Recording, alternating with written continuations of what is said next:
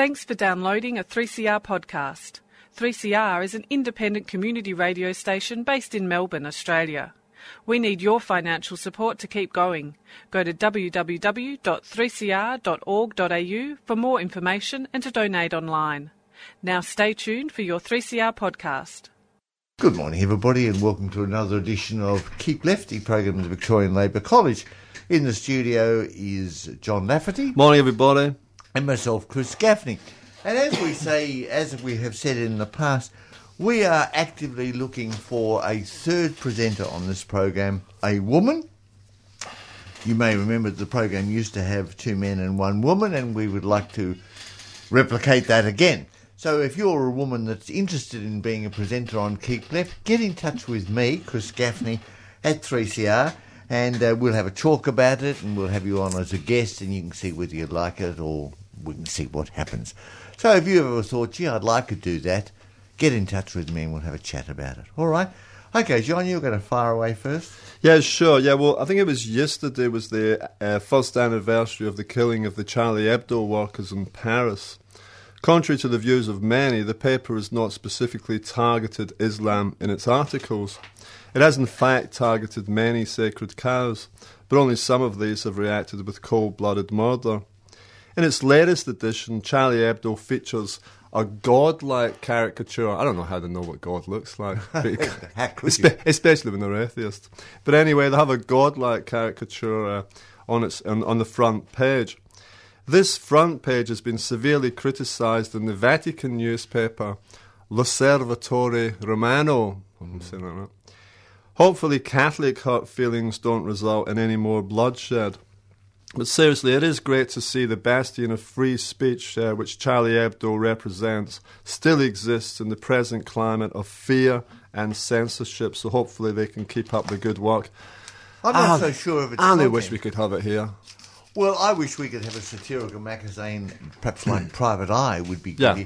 But Well, Charlie Hebdo, I totally, like you, fully support their right to put it whatever they like it. But we shouldn't be fooled in thinking that the content is necessarily left-wing or progressive in this. I mean, it's just, a lot of it's just anti-Muslim for the sake of being anti-Muslim. Yeah, but this is upsetting the Catholic Church. That's what I just said, Chris. Yeah, I understand that. I understand it's that. not specifically understanding the Catholic Church is a positive outcome, I think. Okay, so you're sticking with this. It's good if they attack the Catholics. It's bad if they attack the Muslims. No, I don't say that at all. No, okay. Yeah. No, well, what I'm saying is that while I defend Charlie Hebdo's right to do anything and have cartoons of the prophet, whatever they want to do, we should be capable of independently evaluating what politics it is putting forward. We don't question its right to put them forward, but whether we necessarily agree with those politics is a different question, I think. Well, when it comes to satire, I think, generally satire can attack a whole lot of folk. Generally that's what satire does, depending on where it's coming from. Well, they're going to have their own particular targets. I mean, Peter Cook, who was the guy who created Private Eye, he was no left-winger by any stretch of the imagination. I know. So I'm surprised you're sort of bringing Private Eye up. Well, Private Eye is, if you've been looking at it recently, is mainly still going. It's still going. Oh. Of course, attacking the Conservative government for selling the post office to all its wealthy friends. Yeah. It's happening here. Yeah, it's going to happen. It's going to happen here Post even office. more. Oh. But Private Eye, you can generally agree with them. They're not left-wing politics, but interesting that privatisation. It's out of interest. All right, yes, well, you're easily amused. Popped Go it on. in my head. No, Private Eye. I mean, it's the start of that word right. you just used. Okay, go on. Anyway, on the news, just about a year ago, the company International Flavours and Fragrances, the company which is based in Dandenong here, was occupied by workers, and we spoke to them, if you remember. We spoke to a fellow called Dominic yes, here at Keep Left. Now, these workers at International Flavours and Fragrances, IFF, they managed to get a better deal from management following the occupation of the factory. It's a big factory. It's American. Actually, they've got a Stars and Stripes outside the front. It's actually an American company. Mm-hmm. Well, now this very same company at a branch in Turkey, has responded to mere organisation of a union at the factory by dismissing the unionised workers. So workers sacked simply for forming a union, Right. Joining a union. I think it's actually forming a union. In response, the Tobacco, Drink, Food and Allied Union in Turkey have organised a picket, and they are calling on people to send messages of protest to the management. So if you do want to protest this blatant denial of human rights, you can do so at the website www.iuf.org. IUF. Not to be mixed up with the company, which is IFF, right? So if you want to go to www.iuf.org, and you'll be able to send a message of support for the workers and calling on the company. Well, that's exactly what we should be doing. Workers should be fighting internationally, just like the bosses do. Well, I mean, these companies are international. Yes, I believe IFF is an American company. It's in Turkey, it's in Australia, it's all around the world. They're internationalist. We have to be. Right. That's we have to be. Now, something else that I stumbled upon last week. Last week, a caller who called himself Cam rang up, and he wanted to discuss the topic of fascism. Yes. Fascism is a very serious topic, so I decided, he was addressing me, I believe, so it's a very serious topic, so I decided to answer some of Cam's concerns. Cam referred to comments I made, this is going back about 5 weeks, where I spoke of events at a rally in Melton. At this rally, I said I heard some extreme anti-Jewish comments. Yeah. Cam mistakenly said that I said those comments were made by a right-wing skinhead. No, I said those comments were made by a fundamentalist Muslim I was speaking to. This character said it was perfectly fine that Saudi Arabia has no synagogues. He said it was not fine that Australia was a secular society. And finally he said that Jewish people, sorry if this upsets anyone, but this is what he said, Jewish people should be set fire to. Well, this guy was on the proclaimed anti-fascist side of the rally. Now, such comments would actually appear, if you have any understanding of these things, it would actually appear to be fairly in line with the outlook of the original Nazis. But Cam tries to position himself as being anti-fascist. Cam tried to do this by dreaming up a supposed quote by Adolf Hitler, where Hitler says if the opposition had stood up to the Nazis earlier, the Nazis would have been defeated. I'm fairly confident that the actual Hitler quote that Cam has misheard is this one. Quote, Adolf Hitler. If France had then marched into the Rhineland, we would have had to withdraw with our tails between our legs. Right. This is where Hitler is referring to the German retaking of the Rhineland in 1936. The Rhineland had been handed to France under the highly punitive Versailles Treaty of 1919. Now, at the time, the chief of the German General Staff, General Ludwig Beck, warned Hitler that the German army would be unable to successfully defend Germany against a possible French, a retaliatory French attack if the French had responded militarily. Why are you telling us this? Because, okay, so Cam has dreamed up this Hitler quote, right? And it refers to tails between the legs, right? Yeah. Just listen to this. Hear me through. Yeah. Hitler was not speaking about early resistance to the Nazis. Right. Hitler was speaking about 1930... Chris, yes? He was speaking about in 1936 when the German army moves into the Rhineland, right, which had been given to France. Okay, so you following that part? Yes, I am. Okay, so just hear me through, and you'll see where he's mistaken it. And you can't just make these mistakes. All right, now go on. You know, you can't just dream up quotes and dream up history. I'm not trying to defend him. I'm trying to support some simplistic black and white worldview. Okay, So, so the Polish ambassador to Germany said this quote. Hermann Göring, the head of the Luftwaffe, was visibly terrified of Hitler's decision to remilitarize the Rhineland, and he didn't conceal, Göring didn't conceal that it was against the Reichswehr's advice, the German army's advice. There is much, much more than this. I won't go into it. There is a pile of evidence to support the view that the Germans would have retreated if challenged, and as I just said, even Hitler said so. So, it appears obvious that the quote Kamm mistakenly refers to is actually referring to this particular piece of history. It is not referring to internal German resistance to the Nazis in the early days. Yes. You with me there? Yeah, I am, but I can't understand why you be bothered telling us this. Because Kamm has confused. I understand he's done that, but how's the relevant? What's the relevance in 2016? Okay, well, see, he was trying to suggest, right? I mean, I'm really explaining this if I keep going, but he's trying to suggest that Hitler said if only they had resisted us. I mean, the Red Front was massive in those days, of course, massive, you know. If only they'd resisted us, then we wouldn't have got into power. Yeah. That's a basic line. Sure that's and he uses he dreams up a Hitler quote. I've given the accurate Hitler quote, but he dreams up a quote to back this up. Yeah. It's wrong. The quote is wrong. Yeah, and so... And so he shouldn't be using it. He shouldn't be dreaming up dodgy history. No, true. Okay, to back up a fallacious argument in the present. The giveaway is when Kamm later, because you see, Hitler speaks about tails between the legs, right? Yeah. Now, wherever the English or whatever, German, whatever. But the giveaway is because Kamm later refers to the 50 Melbourne fascists, 50, leaving with their tails between their legs at Richmond Town Hall. Right. Okay, you see the connection? It doesn't matter. Yeah. That's the very phrase attributed to Hitler which I just gave. Now, I won't go into whether or not there's a German equivalent of that English phrase. I'm just hoping that the point is... I'm making my point clear. It doesn't matter. Maybe somebody will get this. Hopefully. When Kamm uses this phrase, he seems to be imagining himself as a brave fighter against modern-day fascism. Kamm himself says that 300 of his allies chased down 50 of the other clowns. 50 out of a population of 4 million does not in any way equate to what took place in Weimar Germany in the 20s and 30s. And ganging up 6 against 1 doesn't make anyone a hero.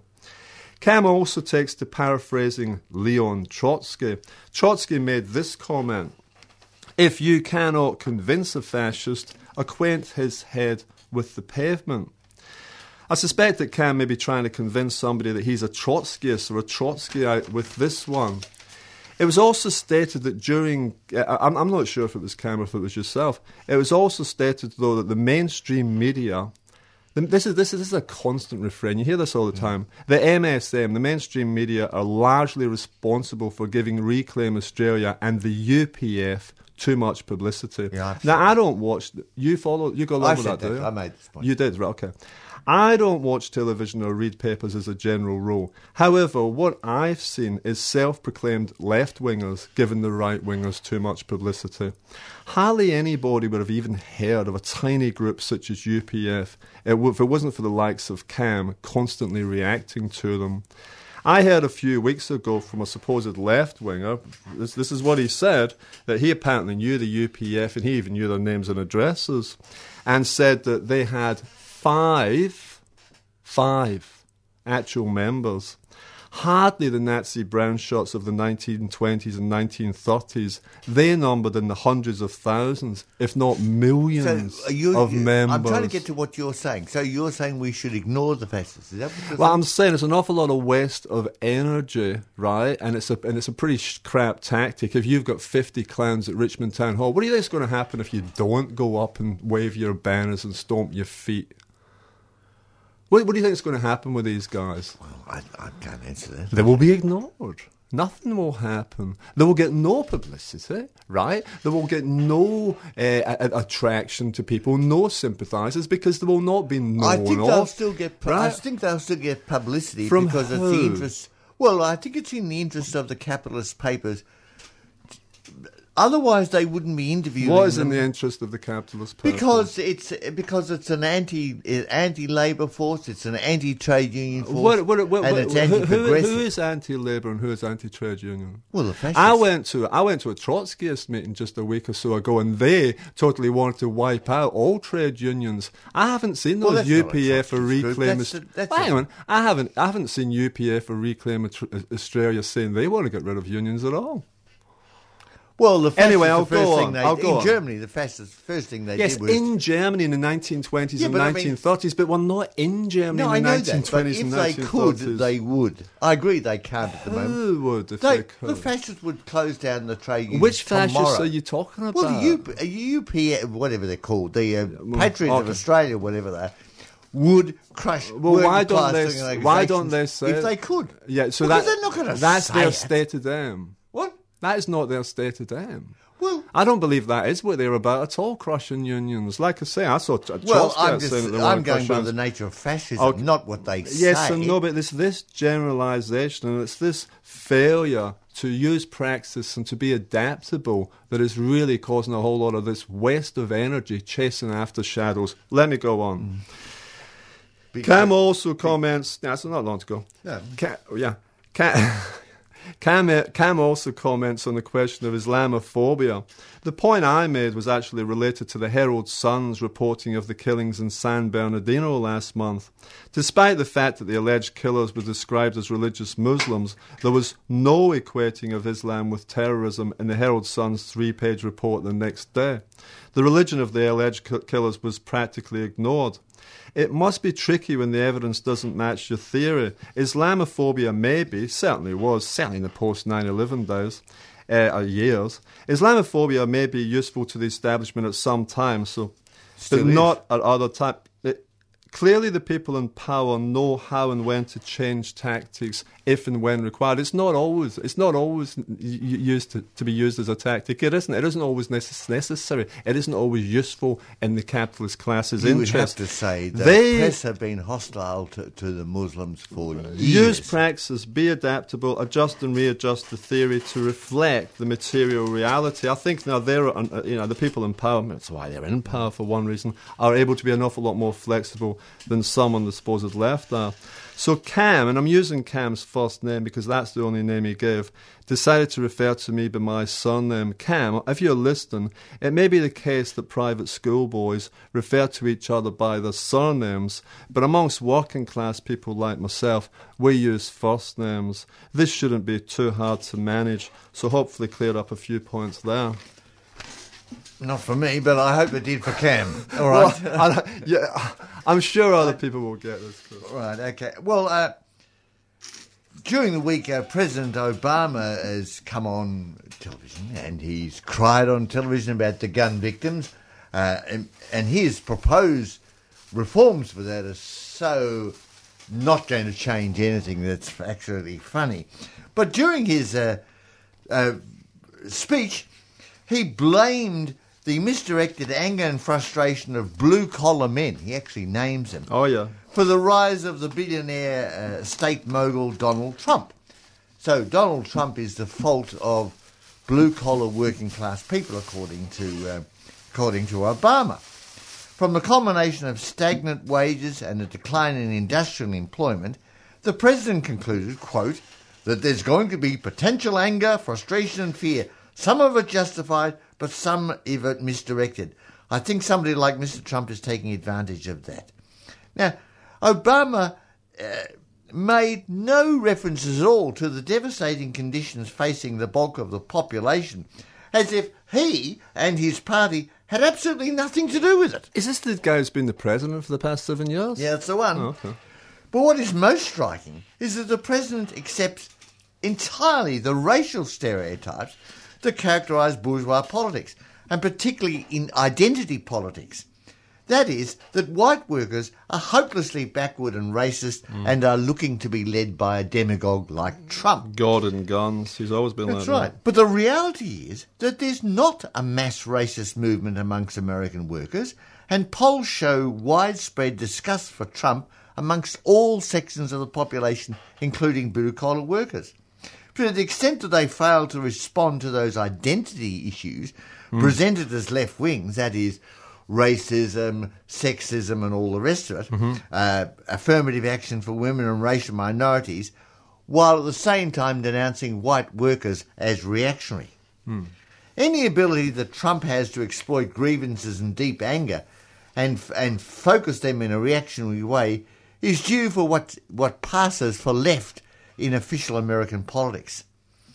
It's only a matter of time before a demagogue like Trump would step in to take advantage of the political vacuum, because there's no outlet within the official political setup for mass grievances of the workers to find expression. And we have exactly the same problem here. Correct. Which is why we get the appearance of Neanderthal fascist groups, and also because there's no way for working class people to... Trump is used to be a Democrat. He is now a Republican. He's a major part of one of the establishment parties. Oh, it's no okay, question. so you'd need to be referring to someone within the Liberal Party. Would be the obvious. Not only does Obama propose nothing to ameliorate the dire situation faced by millions of people, he expects the American people to forget that his administration has seen a huge assault on the working class that has resulted in the greatest transfer of wealth from the poor to the rich in world history.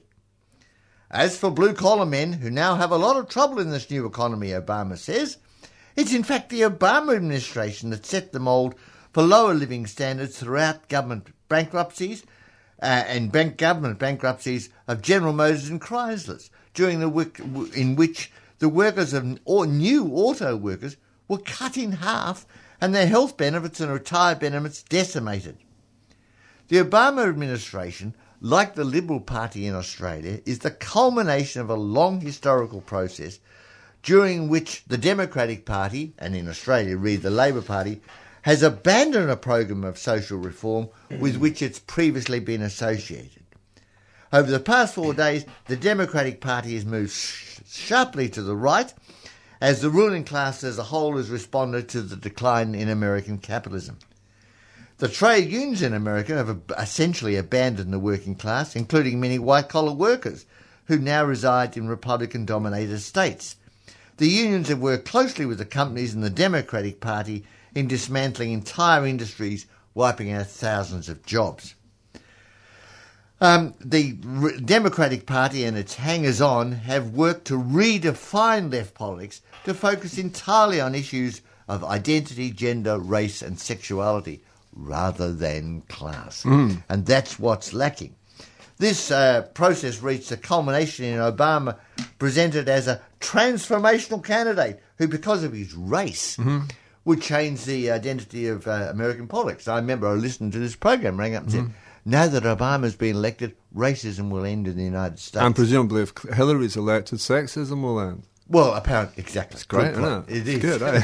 Good, two things at once. Now, all we need is a black woman and a worker will have solved all problems. No. Many workers, including white-collar workers, supported Obama in 2008 on the basis that he was somehow going to change things. The Democratic Party, of course, is even more associated with Wall Street and hedge fund operators than the Republicans, who were the traditional party of the banks and big business. For his part, Trump seeks to exploit the hypocrisy and absurdity of so much of what underlies identity politics. The most basic dynamic in the United States is the deep anger and hostility of the vast majority of the working people, which includes what they call middle-class people, which is still working-class people. Yeah. What is required for this sentiment to find progressive expression, creating the conditions for dealing with the likes of Trump, is the building of an independent political movement of the working class outside the Democratic Party and its left periphery. And that applies in Australia. It is only when we build something outside the Labor Party that the working class will have their interests able to be expressed. Well, I like a lot of what you said there. But I think also actually an attraction of Trump. I mean, what would be the attraction of Trump? I think it goes along with this. It's very much about personality. And the more Trump says something absolutely ridiculous, he's actually maybe... I think a lot of this stuff is maybe deliberate, but then again, I thought Tony Abbott was saying stupid things deliberately. So I could be wrong. But I think it's this attraction of Trump is maybe that he's seen as being some kind of outsider. He's some way different from ordinary politicians. He says what he thinks. He just, he just clearly doesn't have this, they put your mouth in gear before, but what was it, put your brain in gear before you engage your mouth? Yes, I know. Whatever, and he's a bit of a laugh, and he's a larrikin or whatever, I think would be the Australian term. So I think an awful lot of that is the attraction of Trump. Well, yes, but also he provides a scapegoat for their... frustration, fear and desperation, that if it's all a part of these bloody Mexicans coming up... And they're going to pay for the wall. Well, the Mexicans. I bet they are. I bet they're looking forward to that. Has there been any response from the Mexicans, I wonder, But so that's where I think, I think there's a lot of what Trump is about, But who created all these economic conditions in the US in the past 7 years? I mean, Obama's been president. Yeah, exactly. Yeah, no. Exactly. He's been the president. I know, he appears to think he's blameless for all of this. Because he's exactly. so inactive, probably. Well, it's the same with the Labour Party here. I mean, wealth, the disparity between rich and poor increased more under Labour than it did under the Liberals. That period of 83 to 96 in which the Labour Party was there saw the greatest transfer of wealth from the poor to the rich. I just wanted to comment on, given we come back to world politics repeatedly, to make clear the nature of the regime that's in the Ukraine. Now, there's been a lot of anti-Russian feeling drummed up because of what the Russian supposed role in the Ukraine is. Ukraine. And you may remember that the present Ukrainian government got there by a coup, 2 years ago, in which they overthrew the elected government, which wasn't much of a government, you'd have to say, but it was pro-Russian. And it was overthrown in a coup. And it brought the present country's leader, a bloke called Petro Poroshenko, whose approval rating now is down to 17%. But in an article, in a video posted on the internet, a prominent member of the Nationalist Radical Party can be seen riding in an SUV drinking vodka and singing to an anti-Semitic song titled Adolf Hitler is together with us. Adolf Hitler is together with us. Adolf Hitler is in each of us, and an eagle with iron wings will help us at the right time. That's a song. He will help us at the right time. Interestingly, as part of his duties as a member of the Ukrainian parliament, this bloke sits on a committee designed for improving ties between Israel and the Ukraine. It just gets more ridiculous. The far-right leader made international headlines in January 2015 when he threw blood in the face of the leader of the Communist Party of Russia. They're nice people. What was that, in the Parliament? It was at the meeting of the Parliamentary Assembly of the Council of Europe. The video's exposure was preceded by reports that major city in the city of Konotop, located in northern Ukraine, had been openly displaying anti-Semitic symbols. According to the Jerusalem Post, the mayor, Artem Semenikin, who's a member of the far-right Zavoda party, drives around in a car bearing the number 14/88, a numerical reference to the phrases, "We must secure the existence of our people and the future for white children," and "Heil Hitler." They replaced the picture of President Petro Poroshenko in his office with a portrait of the Ukrainian national leader and Nazi collaborator Stephen Bandera. The release of the video with Vitro singing neo-Nazi songs coincided with an official visit to Israel by the president, Poroshenko. In meetings with Labour Party members, Poroshenko downplayed the rise of anti-Semitism as a political ideology in the Ukraine and blamed Russia for promoting anti-Semitism in the Crimea. According to a Labour lawmaker, Poroshenko said, "In the Ukraine, Jews have nothing to fear, but in the Crimea they are oppressed and not allowed in the synagogue." Jewish organisations in the Crimea, which is now controlled by Russia, declared Poroshenko's statements to be false. Last April, Poroshenko's government officially rehabilitated the country's Nazi collaborators, the Organisation of Ukrainian Nationalists and the Ukrainian Insurgent Army, and moved the country's Defender of Ukraine Day to coincide with the formation of the date. The date of this. Netanyahu, the president of Israel, has stated that he plans to attend a memorial ceremony in the Ukraine. So, being a Zionist leader doesn't interfere with you collaborating with anti-Semites. Anti-Semites. Yeah. Bizarre. I don't know if I'd be too concerned about numerical references and symbols. I mean, they're just funny lines on wherever. Well, yeah, but, it shows where their heart is. Yeah, well, yeah, definitely, and I mean, there is a history of this in Ukraine which welcomed the Nazis in. Well, that's right, But then again, you would think it would be tad unfashionable.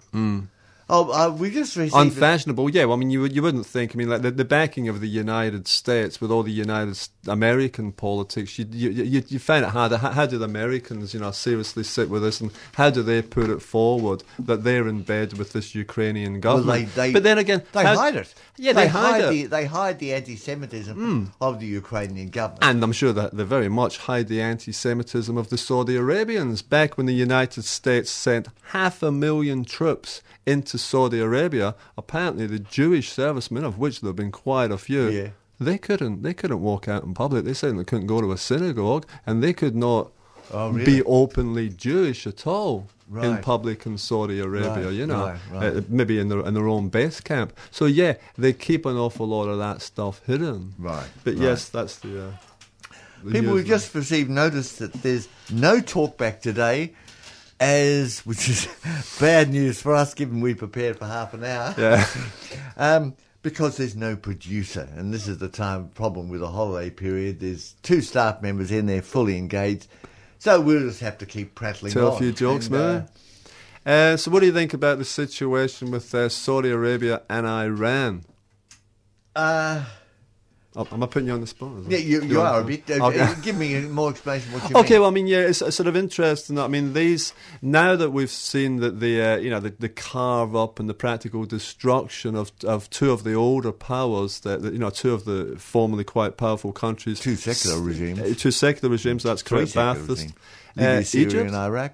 Oh yeah, but I don't think Libya was ever, apart from in Gaddafi's mind, Libya was ever really a potential leader of the in the Middle East, of all the Middle Eastern countries. No, but it was a secular regime, and therefore it represented an obstacle to U.S. domination of the region.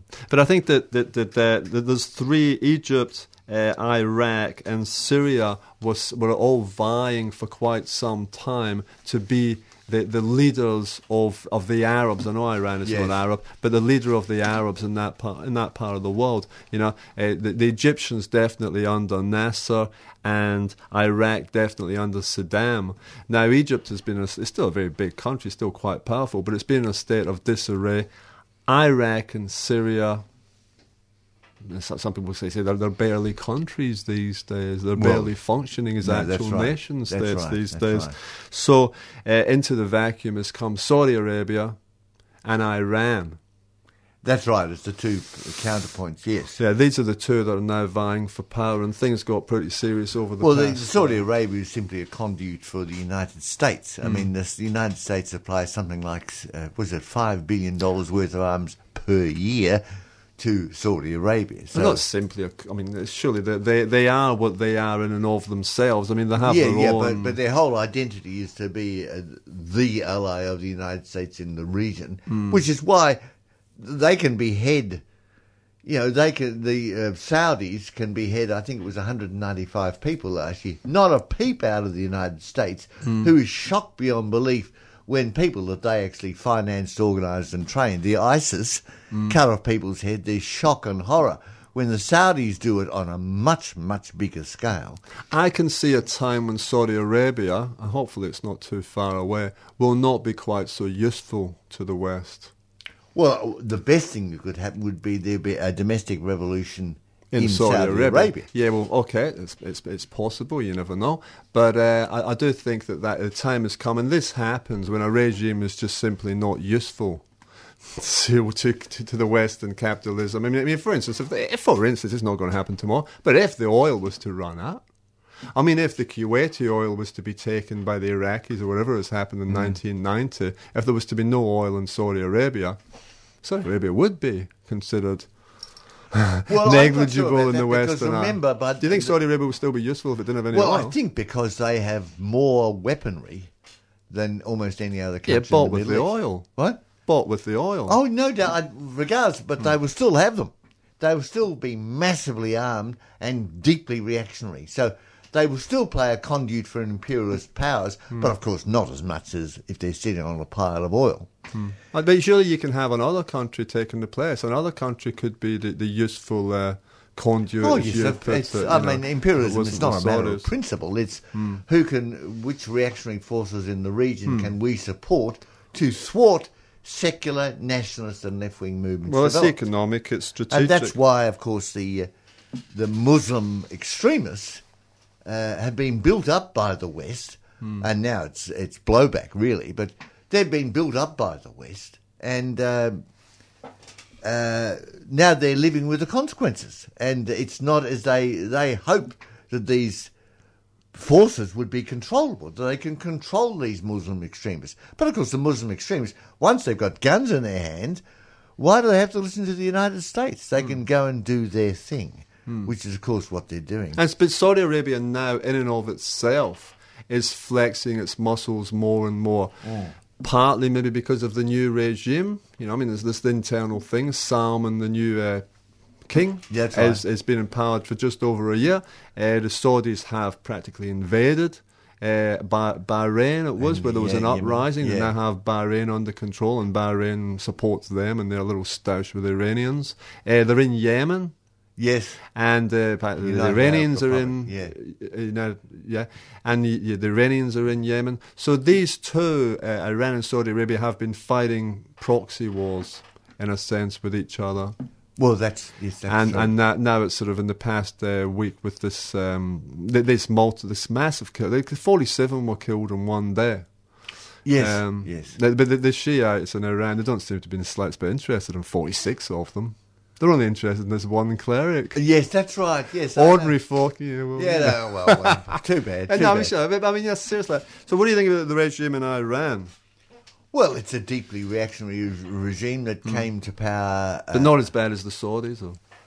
Well, not as bad as the Saudis. Apparently, a friend of mine goes and stays in Iran, and they stay with relatively middle-class people who despise the mullahs.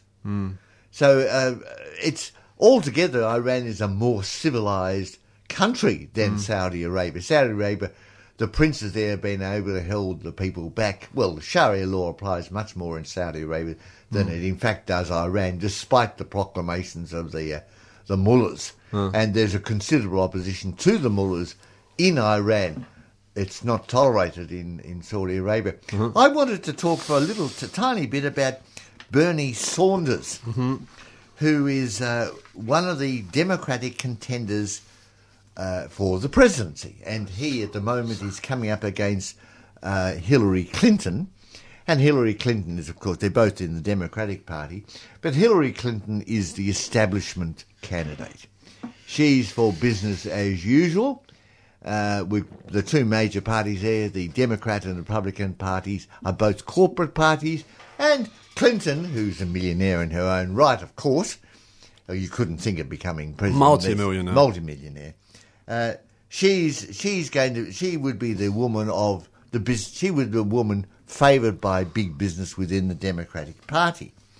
But I suppose quite a few people looking at the United States kept wondering how long would it take before the deteriorating economic circumstances of most ordinary Americans would become a dominant political issue. Well, it's taken over 10 years, but it's now happening. And one manifestation of this is the rise of Bernie Sanders. He's providing a powerful challenge not only to the Democratic establishment allied with Hillary Clinton, but also the school of thought that assumes that the Democrats need an establishment candidate like Clinton to run a viable campaign for president. Why this should be happening now is a mystery for historians to unravel. It could be the delayed effect of the Great Recession of 2007 and 8, or to economist Thomas Piketty and Emmanuel Suez unmasking of the vast concentration of wealth amongst the top percent and the 0.1% of Americans, or just the accumulative effect of disappointment for many American workers. And I'm talking about the immense concentration of wealth that's taken place in the last decade. Sanders brings a couple of things to the table. I think it's got to be said, in the long run, I don't think Saunders will succeed because the Democratic Party is a capitalist party. But what's interesting is the mass appeal that he is already picking up amongst ordinary Americans. And it gives a lie to the picture we often get here that all Americans are dumb. Which is what Obama was referring to. That's right, exactly. Well, they put him in power.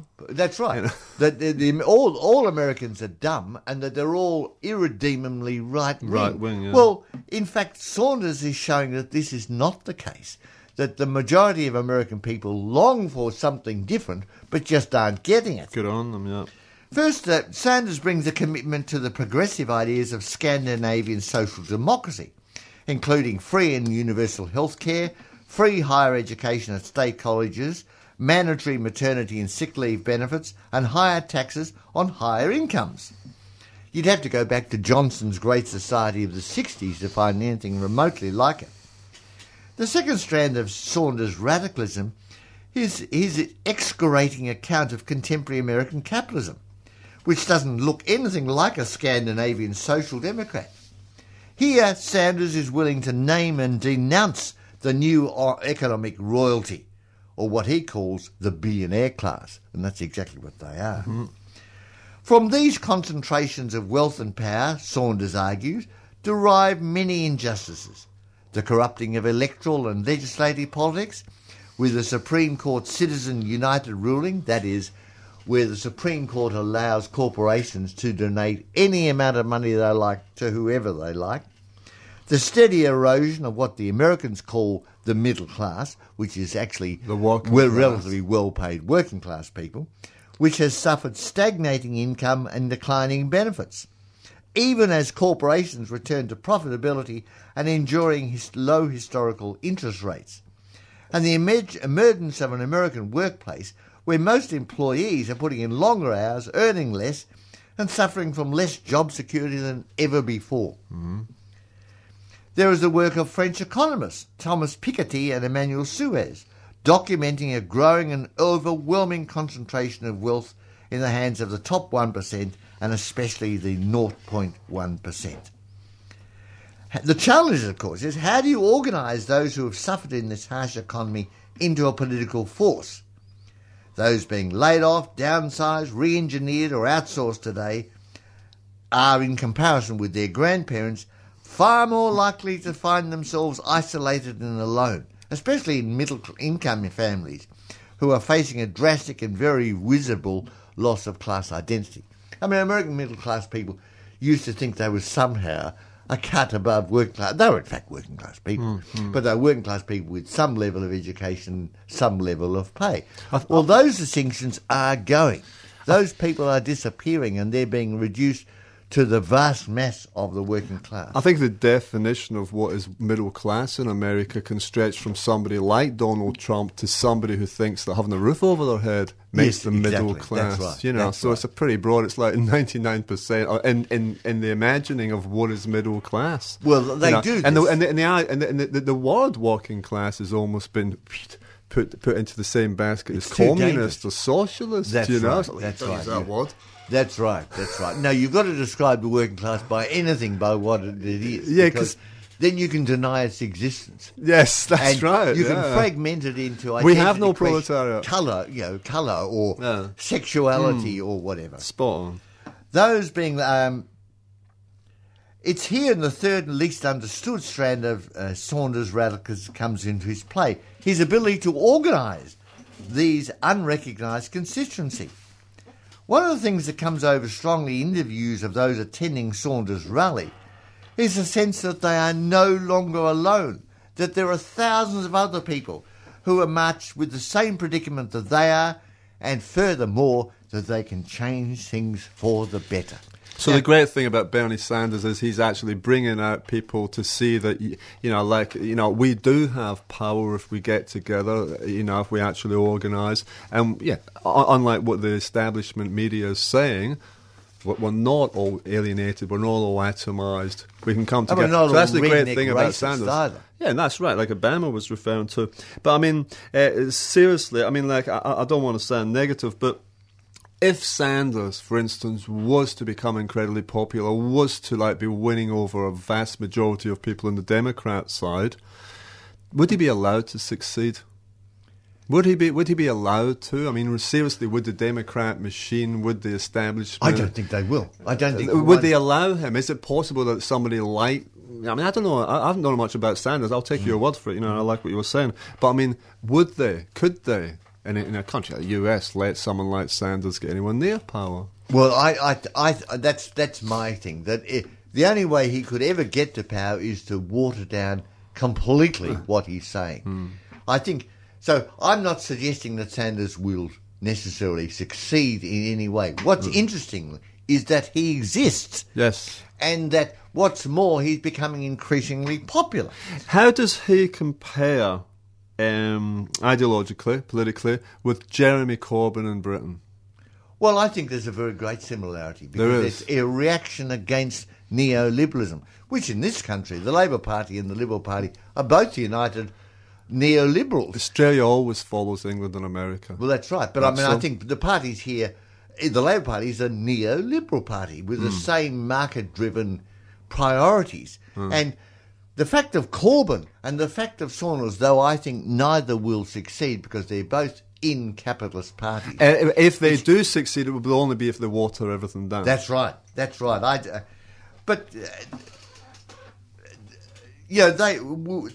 Bernie Saunders, how many people in Australia know about Bernie Saunders? Very few, because he doesn't get the same attention as Trump.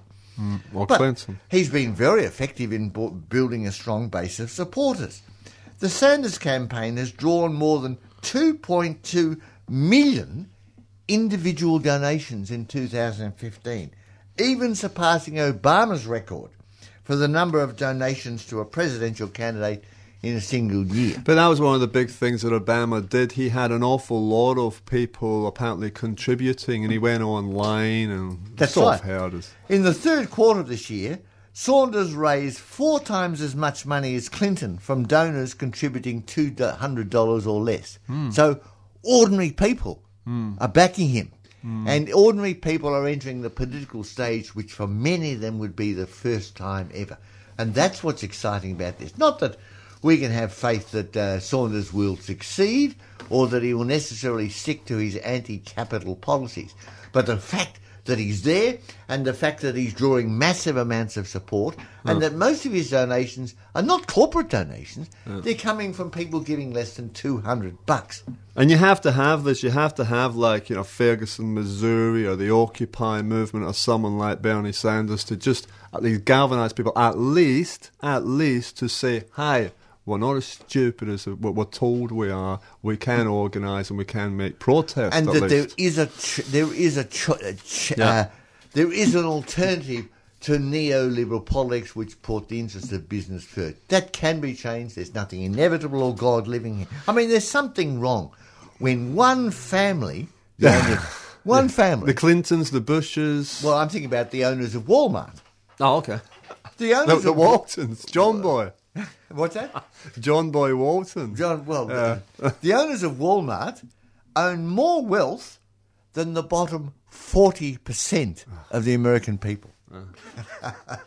This is an economy which is rigged, which is designed to benefit the people on top, and Saunders at least promises to create an economy which works for all people. He will fail, no doubt. He has weaknesses. His poll numbers have been much lower in the south, where he's not very well known, because his campaign budget is so much smaller. So where's he based, Sanders? Is it Sanders, whatever it was? I think in the west of the country, but I'm not absolutely California. certain. Yeah, certainly in the north. Until now, Saunders has avoided direct criticism of Clinton. The big question is whether he will extend his critique of the billionaire class and their corrupting political power. I think she's a mere multi-millionaire. Oh, is she? Pauper. Now, it's whether Saunders will go on to comprehensively attack the ruling class in America, as it should be attacked, the billionaire class, or whether he will fade away. And whether the pressure on him... I mean, if he really wants to succeed, he's going to have to compromise with the powers that be. Because the Democratic Party is not an anti-capitalist party. It's just that the the dissatisfaction within the American class system is so huge that it's being reflected in the Democratic Party, even though the Democratic Party is not the party of the people in any shape or form. I must admit that the US presidential politics does have a kind of a razzmatazz, and I suppose because it's personality based, it can draw you in. It's like a great big production, isn't it? You know. Well, it is, but I mean, it would be depressing listening to someone like. And you think for 2 years of it, though, well, no, on, but you know, that's right. But it is interesting every now and again to have a look and say, well, what's going on with these characters? Only because you're looking at Trump and you're thinking, what insane thing can he say? Why aren't you mentioning Bush? I mean, Jeb Bush, isn't he the front runner? But he's only got 5% of the. Is he? 5% of the. I thought he was supposed to be the front runner. He's the prime candidate. He was the prime candidate of the ruling class. Yeah. They're now having to think about putting their support to Hillary Clinton. But Jeb Bush is only getting 5% of the vote. So who's rivaling Trump on the Republican side? Well, Clinton on the Republican side. Yeah. Well, there's a bloke called Carson, who's a black fellow who's complete really, idiot. really extreme. Oh yeah, really extreme. I mean, he's a man who said that the pyramids of Egypt, which were, as we know, built about 3000 BC, were designed and built by Christians to store grain. Yeah. Now, I mean... You don't believe that? Well, quite apart from the fact that the the pyramids were built 2,000 years before Jesus was even mentioned. Okay, all right, yeah, it's a bit of a problem. Fair enough, yeah. And I think they've even got the calendar to prove this. Well, that's right. And it's likewise, I read it also in one state they're trying to... This is what American politics is like. In one state, they're trying to ban the evolution nipple. theory. No. Much more dangerous than evolution theory. Women's titties. Oh God, Chris! I'm sorry, offending me. Well, I mean, I literally mean that. Mean that. This state government is attempting to ban any exposure of women's breasts in public. So you won't be allowed to breastfeed in public. I don't as it is, as a rule. I tend not to as it is. Well, I don't. But yeah. Women need to breastfeed. They need to breastfeed. That in an effort that the state is legislating this, so on beaches there'll be inspectors stopping people nude bathing. Right. That must have got this idea from Saudi Arabia. They will be there to arrest women who dare to breastfeeding. Which state's this? Maybe Saudi Arabia's become a state. No, it's in America, and the Republican senator for the region said this. He said, if it's all right for women to bare their breasts in public, it should be all right for men to squeeze them. Oh, okay. Sounds pretty reasonable. I'm not saying that is okay. Can we be serious? That's true. This is serious, and it shouldn't be, but it is serious. I know. This is what this man said. Yeah, okay. And he's what? He's a governor or something? He's a senator, a Republican senator. Oh, okay, yeah. So now, you mentioned just briefly, I just thought you might want to go back over it, the Great Society, which was an end poverty drive by LBJ back in the 60s. Yes, and he went into areas in the Appalachians, for instance, an awful lot of white poverty. There was poverty of all colours of people. But can you just elaborate a little bit on that? It was a good thing, you'd say? Well, it was, as always, these things like the big deal was brought in by the New Deal, Roosevelt. The New Deal, rather, was brought in the 30s. Because in a way, it saved capitalism from itself. That's exactly right. That's right.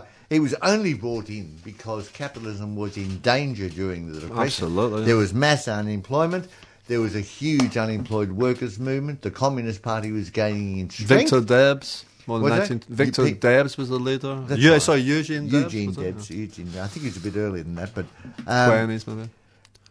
So it was a way of avoiding a social threat to capitalism by producing a budget that humanising but buying off the working class. In other words, that if you brought in a number of reforms, you would delay the fatal day and avoid any drift of the working class towards more left-wing parties like socialists or, heaven forbid, communists.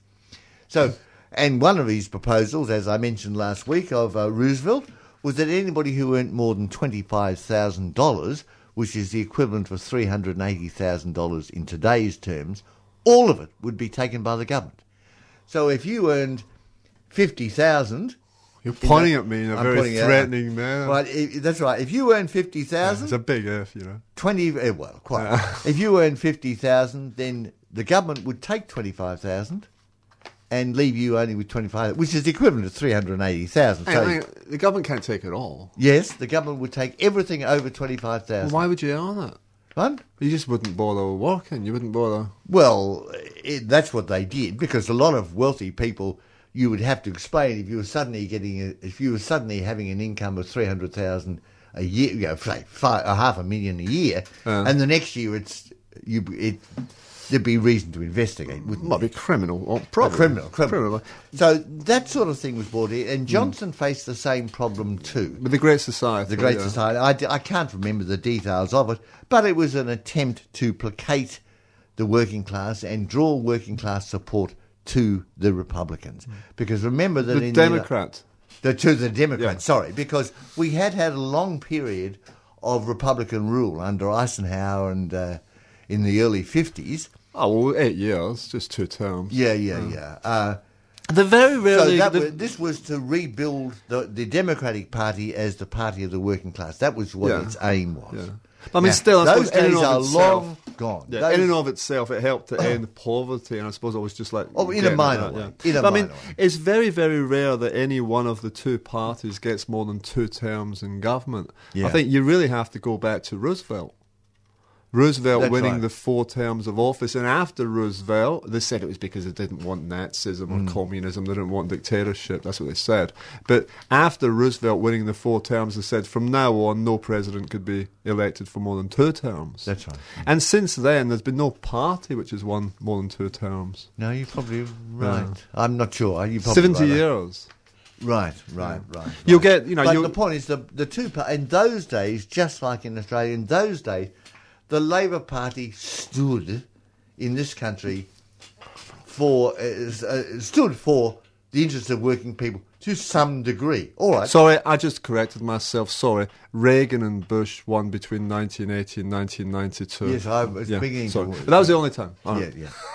Now you've thrown me. completely. Sorry. No, I just had to correct myself because otherwise someone's going to maybe say, Right. you're wrong. Right. No, I completely lost the thread of what we were talking about. Yeah, I interrupted you. You Sorry did. about that. But yeah, well, you were speaking about the Great Society. Well, I'm sorry, I can't give you even more details. Actually, somebody at one point asked me to look up about the Nugent Hand Bank. Yeah. So I might as well. We've got 2 minutes. Nugent Hand Bank was set up in the early 70s. One of its members they were set up by a bloke called Nugent and a bloke called Hand. One of them, and I forget which one of them, committed suicide supposedly. And the bank was used as a conduit for drug money, and it was also used by the CIA in various operations in Nicaragua and in Latin America. All sorts of stuff went on. For there, all didn't sorts it? of stuff, Yeah. it was used. One of the Contragate and all that. Nugent, I think it is, now is on the run and still lives in the United States. There's been no effort to bring him back. The other bloke committed suicide. But the bank was a front for criminal laundering of money and for US special operations in the reason. Well, people, I'm sorry we weren't able to let you have come on air and have callback. It's because we're understaffed and we're not allowed to answer the phone without somebody, we need a receptionist in order to do that and a producer. And we didn't have that this week, so we can only apologise. Services will be on next week. We hope you've enjoyed at least some of the discussion that's taken place between us. We did have to sort of rather ramble on a bit. So again, I hope you forgive us that. And, we'll see you in a week's time. Now, you're going to give a site or something, weren't you? Sorry? You're going to give an address or a site? A site? No, that was just a site in reference to the workers in Turkey. Well, if you want a couple of good sites for good reading, yeah. there's two that I use. There's the WSWS, which is the World Socialist website, which can be a bit sectarian, but has some very informative articles. Well, it has a And good the other class one is perspective often. look up International Viewpoint, which is the magazine come journal of the Fourth International, and that has articles from all over the world. Wonderful stuff. So, Which Fourth International? the Fourth International, thank you. The United Secretary of the Fourth International. All the other ones are... And what's it called again? Sorry. I'm just writing it down. The United Secretary... No, the website. Oh, International Viewpoint, Okay. which is a magazine of the Fourth International. They get articles from all over. That's very good. And the Worldwide Socialist Web, which is somewhat more sectarian, but also has a great source of information. All right, well, we have chatted on rather too long. Please, I remind you again, if there's any woman who... You've been listening to a 3CR podcast produced in the studios of independent community radio station 3CR in Melbourne, Australia. For more information, go to allthews.3cr.org.au.